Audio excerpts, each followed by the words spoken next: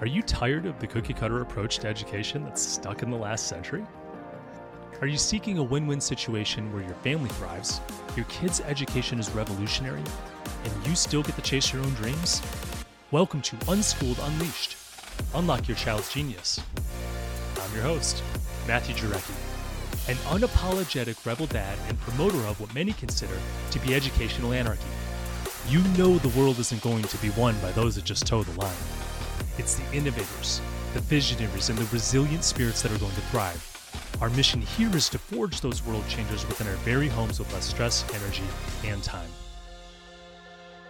Unschooled, Unleashed starts now. Welcome back to another terrific episode of Unschooled Unleashed. I'm your host, Matthew Jarecki, and today we're going to cover the joy of math, really how to teach math at home, especially for beginners. How to get them engaged, how to integrate it into daily life, and that kind of stuff. So if that interests you and you think it'll be helpful, stay tuned. So let's dive in. Making math fun for beginners. How to teach math at home for younger children. And honestly, it's not just for younger children. It's for any children who don't know math, but often that's the younger children. And we're really talking about the basics at this point. So we're going to cover today how to make math fun, integrate it all into your life, and some strategies how to do that, how I do it, maybe some personal examples and all that as well. So the first thing that I want to cover is the power of math in everyday life. It's all around us. If it's that important in our life, then we should be able to point to it and say, there's math. So paying attention to this is very important, I think, and pointing it out to our children. I think math is a foundational skill for a child's education and future success, especially in the future. And I think it's less about being able to do it on paper, more about the theoretical understanding of it. So having the understanding of how to do math, I think, in being able to move parts around to make sense of the world, I think is going to be very important. I remember when I was in school, and this is going to be a staple of my generation, I'm sure. They used to say, when I was, writing math down and learning how to do all that, they would say, I would ask, why do I have to know this? And they would say, well, you're not going to carry around a calculator in your pocket all day, are you? And the truth is, I do carry a calculator in my pocket all day called my cell phone, which is so funny that the world's like that now. So I think that as computer's intelligence increases and cell phone power increases, that kind of thing, I'm able to do quite a bit more with just the theoretical understanding of math and the how-to, as opposed to learning how to do it on paper. Now, I don't want to say that I'm not teaching my children that. It's not that I'm not teaching my children that. I place more of an emphasis on mental math and the theoretical understanding over running through equations. But again, I do think there's value in that, even in the future. I think that understanding mathematical logic is also essential in various aspects of life. So that's why another reason why I think teaching math is important. For example, finances, just daily tasks like understanding how to pay your bills or going shopping and doing the math on that kind of stuff. Even professional careers, as you go to work, you're using math. Understanding the world and, what's going on in the world, you need to understand math. And you can be deceived by math very easily. So having your little detector on to be able to sense something that is not accurate, I think is very helpful as well. Otherwise, we can be misled in this world. And I think that's going to increase as time goes on as well. So being able to have this theoretical understanding of math, logical understanding of math, I think is important, not just to ourselves, but also the future of the United States democracy and probably democracies all across the world, because numbers can be twisted. Moving on. What we want to do, as far as now we're jumping into more of the strategical aspect of how to teach math to beginners to beginners. And we need to embrace the importance of math, I think, first, because math is a universal language that's best learned as early as they're willing to learn it. So I've tried to get my kids to learn it as early as possible. And I don't use force. I just encourage them. Hopefully they're showing some signs of interest, which eventually they have, and showing the value of math along the way, to build that interest prevents resistance and fosters a long-term retention as well. If you force them, they're just not going to retain it. I know everything that was forced to me, unless it was forced over and over and over again, I really don't retain it. It was kind of a waste of time.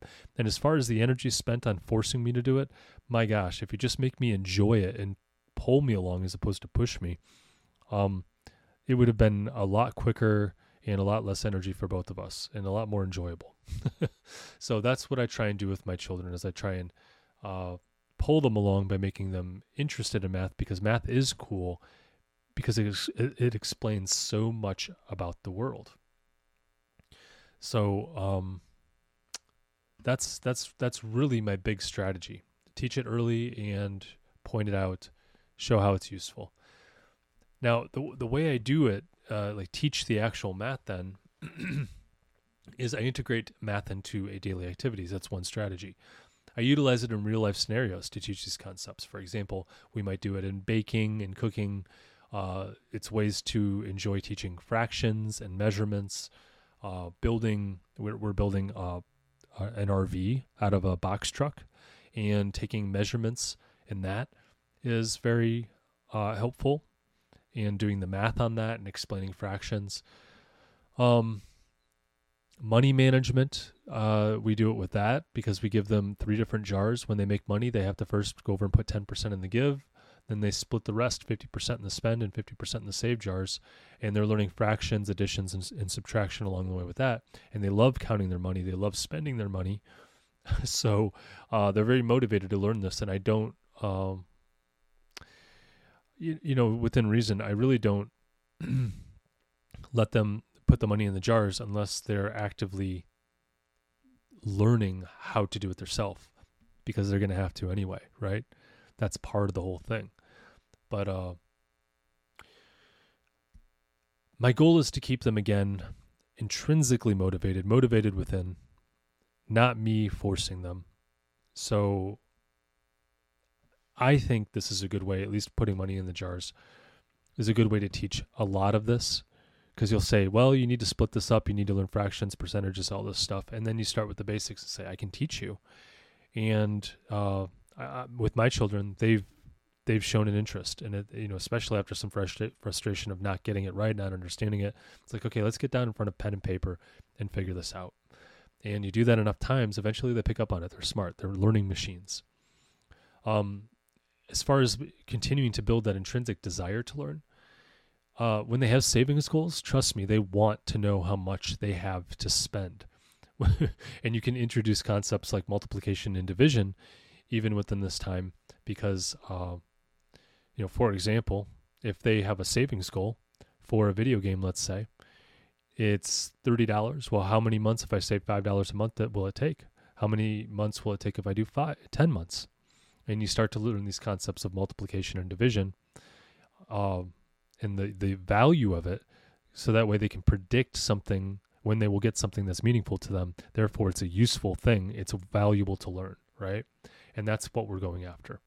And it's a daily thing. You're looking for these kinds of things. In addition, I don't know if I cover this later. I don't think I do. I want to say I cover theory very early on. I don't hold back. Once they understand the theory of something, if I find an opportunity to point out the theory of the next thing, I do point it out. For example, with math, well, it's what I'm talking about. With addition and subtraction, and then geometry and multiplication, and all these things, they build on each other, right? So once we understand addition and subtraction, we start understanding, without memorizing, the multiplication. We understand the theory of multiplication, the theory of division, and we then move on to algebra and the theory of it. Not necessarily putting that down on paper at that point, but just understanding the concepts, so that way they're able to formulate an idea of what math is in their head that you're just laying the foundation for the future that you're going to be able to dive into later. And then you go over and get some practice with addition and subtraction. And eventually when they got that down, you're moving into multiplication and division. And once they got that down, then you're going into whatever you decide is next. I think that's been my strategy because that's how my brain works. I need to understand the theory behind it first. Once I got that foundation, I can move on to the next thing. And there's really no reason you can't learn theory pretty quickly. Getting the answer right on the other end is another thing. And that's why I don't do it on paper as much. You really need to focus on one thing at a time, in my opinion, to be able to learn math. Master one part, then move on to the next is what I'm saying. Anyways, so if I see, going back to integrating it with daily activities, if I see that we have a lesson here in what algebra is, I point it out and we talk about algebra or fractions or whatever it might be. Moving on, we make it a family affair. Math is a family affair. We regularly discuss and practice math at home. And we have it as a shared experience. It's kind of a fun thing to show that you know your multiplication table, or you know addition, or you know how to do something cool with math. We play games that involve math. For example, this week we played Monopoly, and I always put the person who's weakest with math, meaning the newest person learning it, they're always the banker. So they have to do the math, and then they just get in the habit of understanding how numbers work, and they intuitively start to sense what, you give them $300, they know it's 30 back when you paid $270, that kind of thing. You just start to do it in your head, and I think that's very important in the future, intuitively understanding math. That's why I also focus on the theory as well. We also do flashcard competitions for multiplication tables. That's where we're at right now. Again, I got a 10, 8, and a 5-year-old. So my oldest two are doing multiplication tables, and with this, we dive into it, and then we back off, and then we dive in again. I think this is more of an osmosis thing with periods of heavy intentional focus in on it. So we'll do timed, they'll do they'll memorize all of the, let's say 8s, 8 times 1 through 8 times 12. And then they have to, we'll shuffle up the cards because each card has 8 times 1 through 8 times 12. And then we'll go 8 times 5, boom. They say the answer, 8 times 9. And then we just go through all the cards. Now, again, this isn't a competition between the kids because I don't necessarily try and encourage the competition between them because I want them to learn at their own pace. I want them to look at their self as their competition. So we record the best times, and then they have a goal to try and beat that. And once they got it down, they kind of know they got it down. And if they break a record, they break a personal best, we have a dance party, and they may take a couple laps around the room to celebrate. And I think that's a lot of fun. We make it just an enjoyable experience, and they're learning along the way, which is a lot of fun. Next is cultivating what I'm calling a math is cool mindset. And this is where we demonstrate how math is not just useful, but also exciting. We can figure things out. Look how we can, build something if we know more math. Look how, for the example, the box truck we're converting to an RV. If you understand algebra and geometry, then we can do interesting things that you wouldn't otherwise be able to do. So we're focusing very early on practical applications of how to do math. They like to build structures with their, if you've ever seen these magnetic kind of strips or blocks, and you can build skyscrapers, or you can build, whatever you want there. Just picture a flat disc with magnets on the corners all the way around so you can, connect things together. My kids love doing that. We got a couple of those sets so they can build very big things. Well, discussing the math behind really the physics, which is just applied math, the physics behind the structure and how to build something even taller, and how there's a load, right? And how gravity works and all these different things so we can build something even bigger and bolder. I think those are very helpful. And when your kids say something like, "Oh, I want to be an architect or an engineer," you could point out the fact that you're going to understand in an excited way, right? Math is cool. You're going to be able to do so much with this if you understand the math behind everything. Then you're going to be able to even build it better in figuring all that out. And I think that's kind of cool. Make it exciting. Make it to where the more they understand, the more they know, the more they're going to be able to do, because that's the truth. So I always make it it's, I don't know, in popular culture, at least in the United States, for some odd reason, math is boring and math is this and that, and it's just like, I don't know where that comes from. I don't know why we think that, or why we try and perpetuate that math is boring and I don't like math thing. But I suspect it's because we force kids to do it. That's probably why. But math literally has changed the world. The understanding the physics behind things, and then going over and manipulating manipulating the world based off what you know about the physics, is what created the world as you know it. I'm talking to you in where's my biggest countries that are listeners? France and Germany, and I got listeners even in India and Australia, and I mean, on the other side of the world. I'm in Ohio. I'm in Cleveland, and this wasn't possible even 25 years ago or so. I mean, the internet was what made this possible. But I can reach anyone like I'm a radio host, because I am. And I put it out there, and you guys can listen to me, so we can all have new information, and a specialized radio show about unschooling. It's insane to think about 25 years ago, but here it exists, and it's because the math, that we understood the math behind everything, and now we're able to create technology that enables us to do really cool things. And I don't think you get there without the math. So math really is actually one of the coolest things you can learn. And that's why I think it's so integral, especially the theoretical understanding of it, and the practical application as well too. But anyways, moving on. We also need to come up with strategies for making math engaging. So focusing on mental math tricks and shortcuts to make calculations kind of fun and impressive, I think is a great strategy to help your kids want to learn it. Because, they get to, for example, if you're trying to add, or maybe subtract is a better example, where you're trying to subtract, my previous example, 300, you have 300 minus 270. So for a younger or a beginner child who's trying to figure this out, they're sitting there counting their toes, right? And what you can do is start to teach them how to break it down, all these little mental math tricks. And you could say, well, let's go over and get rid of the 0 on the end. And how far away are we? Oh, 3. Now add the 0 back in. All right, now you're 30 away. And it's just like these little hacks that you can do to make it easier. And I won't go into all the little hacks, but there's books. There's literally books on there on how to do mental math. And I suggest you check that out. They're a very short read. And it's really, I don't know why we don't teach these in school.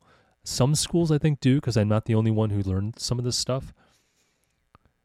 And I know other people haven't read these books, but it's amazing to me how many mental math hacks there are out there to be able to get very close to your answer, or to actually get the answer without having to write it down. Look into it. It's amazing. But teaching them these hacks where they can go up to an adult and you get the family Christmas get together, and you say, well, this, my child here is, everyone, they're learning multiplication, and look what they just learned recently. And they get up and they show off something they just learned, and they used a mental math hack, and it looks like a magic trick because, oh my gosh, how did you know that without writing it down? It's kind of a cool thing, and it makes them love it. It's just fun. I also think another strategy for making math engaging is to reinforce learning through repetition and revisiting concepts over time. Don't think it's a one and done thing when you do this. Something that's become more apparent to me as I teach my kids math is that we will focus in on one concept. Oftentimes what we try and do is put that on paper, then we back off. Like we'll do it intensely. We'll really get some mastery with it within the moment. Then we'll back off. We'll then focus on theory again. We're building on whatever they learned, the concepts, and then we might dive back into it if they need to. And we move fast as well. I think once you learn how to do one-digit math, you don't need to just do like a million pages of one-digit math. You could probably learn how to do two-digit math. And if you learn two-digit math, you can do 12-digit math, up to. I wouldn't jump straight to 12-digit math, but you see where I'm going with it. Like you can move pretty quickly because it's the same strategy. You're just doing more of it. And I actually think using those bigger numbers is helpful to reinforce it. And once they get that, then you move on to something more challenging. But give them small incremental steps to be able to build on, and slightly more challenging, just out of the reach. It's kind of like rock climbing, where the next move is going to take some effort to get there. You're not there yet. You're going to reach for it, and you're going to have to pull yourself up. It's going to take some effort. It's the same way with math. Put it just out of the reach. You don't want to make it so far out that they don't even see being able to understand this or get it. Just out of the reach, and that's how you grow. Small little things. Leave it alone, and then come back. Sometimes it's just through osmosis and continuing to revisit things. I know I've showed my kids how to do math on paper multiple times. The multiplication tables we've gone over multiple times. Eventually they're going to get it, and we won't even have to revisit it. I know that's how it is for adults as well. Next is preparing for the future with math, and I like to connect math skills with real-world applications and future career aspirations. I lately covered this, like when my kids say, I want to build stuff for a living. I'm, oh, that's called an architect or an engineer. We talk about how to use that math within that. We do foster a vision for the future of how math can be instrumental in achieving their goals and dreams. For example, it's not just career. It could be like we're converting the box truck over to an RV. And I'm going through the math right now as I'm going over and building the 3D layout. I need to understand the math to be able to do this. And when I'm doing measurements and I'm doing, just trying to figure out all, spinning it around in my own head, I think it's important to point that out along the way to your children when you do something like that, to show this is how the world works. This is what, if you want to do anything in the future similar to this, you're going to have to know this. And they see the value of it. And we just invite them in and we teach them along the way. I don't think we have to stress too much about, doing worksheets, honestly. Like, yeah, there's a role for it, but let me just rant on worksheets for a minute. I think worksheets exist, and this is my own opinion. Maybe I'm wrong. But I think worksheets exist to send home with children so their parents can teach them. I know there's value in repetition. However, when my kid comes home and doesn't know how to do the worksheet, who does that fall on, like as far as the responsibility to teach them? They're not going to open up the book. You're going to have to sit down and explain it to them. They're not going to YouTube it, at least not at a young age, right? I think they also, if that's true, then they offload a lot of the teaching, the practical teaching that needs to happen in order to learn these concepts, because they're going to have questions. And when you're teaching 20, 30 kids at a time, that's very difficult. I think that you can learn this stuff in a classroom. However, assuming that everyone will learn these fundamental things in that way, because this can be very difficult, math can be very difficult, is a pretty far assumption. And then saying that they're behind because they didn't pick up when they needed the one-on-one attention, and maybe they didn't have that ability because both parents are working and school was supposed to teach them, and the parents count on that. And then they come home and they're like, you're on your own, I think that's doing a kid a disservice. So just sending home worksheets and saying, do it over and over and over again, and that's how you're going to learn. Yeah, maybe repetition, there's some value, but the way I handle repetition is I do some worksheets with them, but I make it up on my own. At least that's where I'm at right now. In the future, we'll probably do something that's a little more, that we purchase that's helpful, but I don't think we need to do that yet. I just intuitively try and find where the next, running with the rock climbing example, where that next grip is, where that next place they need to, that's just out of their reach, and I put it in front of them. I don't do it over, and I don't do the same thing over and over and over again. That's boring. That's why people hate math, in my opinion. We want to stretch them, and we don't do it for long periods of time, by the way. Don't do this for more than like 20 minutes. I mean, when you first start out, don't do it for more than 10 or 15 minutes, max. But as they get interested, you're going to want to do it for a little bit longer time, right? So we might get 20, 30 minutes, 40 minutes, sometimes an hour if they're really interested, if it's a hard problem and you're explaining concepts. But you don't really want to push them that far. My goal is to only have them do math until the question, how do I say this? Let me back up. I should always end our time doing math with, I can't wait to learn that next. I'll end it on a high note, because you don't want them to dread the next time you're going to get together. You don't want to exhaust them. You say, hey, and next time I'm going to teach you how to add into the quintillions. And they're like, quintillions? I can do that? And yeah, you can do that. I bet you can. And they're like, no way. I'm like, yeah, but we're going to go over that later. And they're like, all right. They're excited about it. It's something to look forward to. They're very engaged. You still have their attention. And again, that's the genius. Unlock your child's genius in the title of this podcast. That's part of unlocking their genius. Get them interested. You're pulling them into it, not pushing them into it. So maintain their interest. Anyways, moving on. That was a little bit of a tangent. Again, repetition is good, but keep their interest. Okay, build on the concept. If you can build on a concept and still keep repetition within there, for example, adding 5 digits versus 20 digits, they're still learning the same concept, but you're still putting that next grip just out of their reach. And I think that's good. And plus, it's cool to say that they're learning how to, add into the millions and billions and trillions and whatever else. Lastly, I'm going to talk about the role of parents in math education. I think the parents' involvement and enthusiasm for math is significantly impactful in the child's learning. I think you frame how math is perceived within their head at a young age.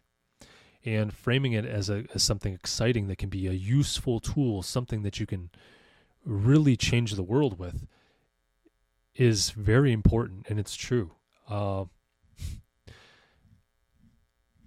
Again, I don't know why mainstream television makes it sound, everyone hates math in television shows. It's like, and the only person that doesn't, or that likes math is kind of the nerd, or, I don't think that needs to be the case. I think there are plenty of people who like math. They just don't even know they like it. They were just forced to do it over and over again. So let's change that stereotype.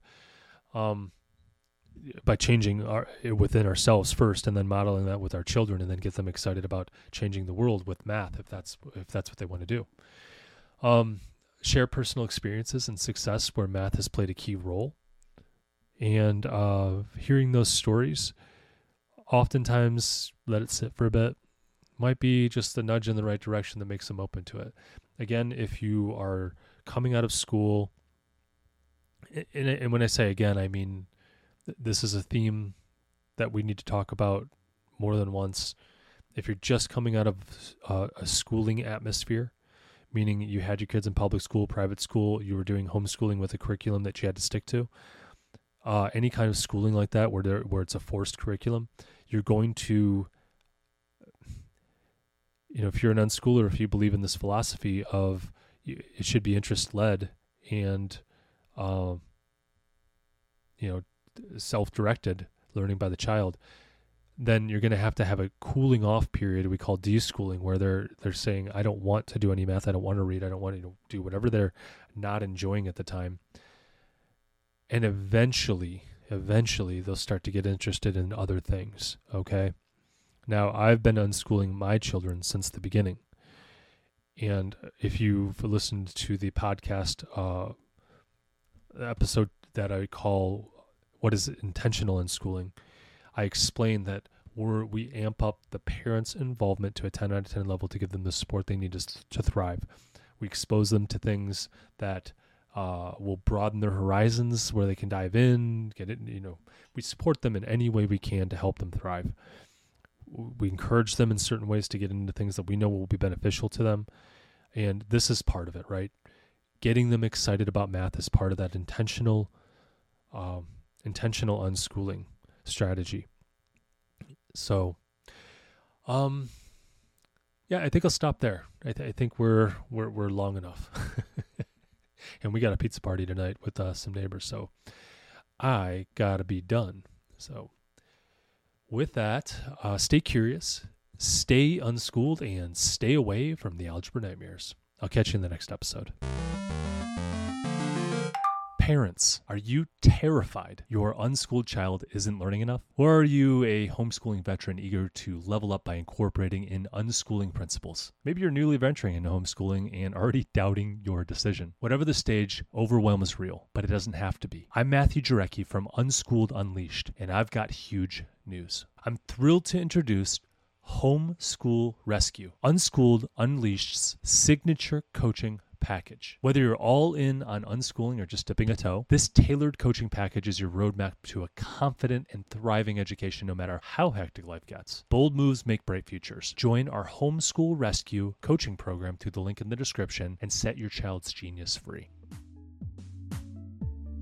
So here's where we roll up our sleeves and bring out the big guns. If you support our mission, then please leave a review. On Unschooled Unleashed, we are talking about using a radical approach to education in today's world, and the more 5-star reviews we have, the more people will feel comfortable with the ideas, strategies, and principles we discuss. It gives legitimacy to our message, and the podcast's algorithm prioritizes us so we can reach more people. You may even have your 5-star review read on our podcast.